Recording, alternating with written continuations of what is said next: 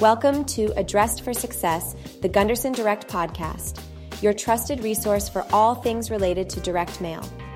I'm your host, Lindsay Weisgerber, VP and Director of Account Services. In today's episode, our own Sarah Stone will cover all things personalization in direct mail and the importance of using it to your advantage without making it feel too invasive.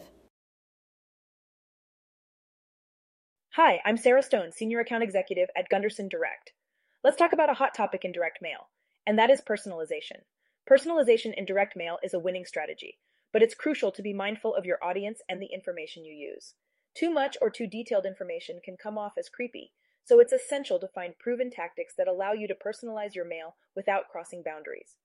The goal of personalization is to make your marketing communications more relevant to each prospect or customer.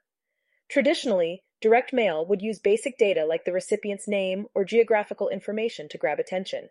And guess what? It still works. However, in recent years, personalization has expanded with the availability of more customer data and the advent of digital printing. But here's the catch. Marketers must be careful not to cross the line into creepy territory. Yes, you may have access to individual information, like the number of children in someone's home or where they go on vacation. But using such detailed information without a pre-existing relationship with the prospect can be seen as disturbing. So how do you personalize without being perceived as creepy? The key is subtlety. Instead of explicitly mentioning personal details, leverage that information without printing it directly on the mail. For example, if Jane Doe has owned her home for 12 years, you could say, if you've lived in your home for more than 10 years, you likely need. By obliquely referencing the information, you respect privacy concerns and keep the focus on your sales message. Another effective tactic is utilizing basic mailing data to provide useful or actionable information to recipients.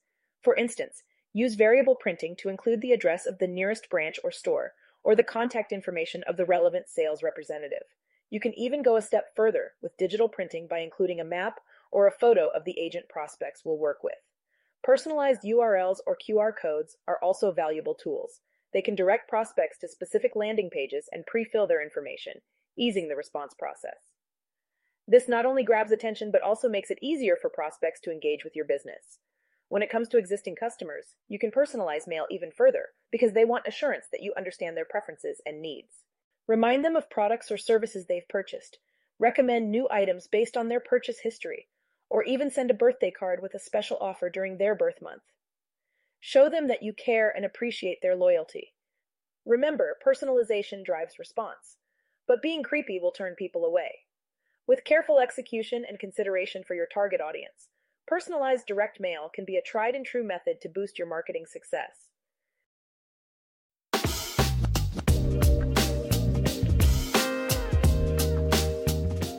In today's episode, Sarah discussed the effectiveness of personalization in direct mail and the importance of being mindful of the information used to avoid being perceived as creepy.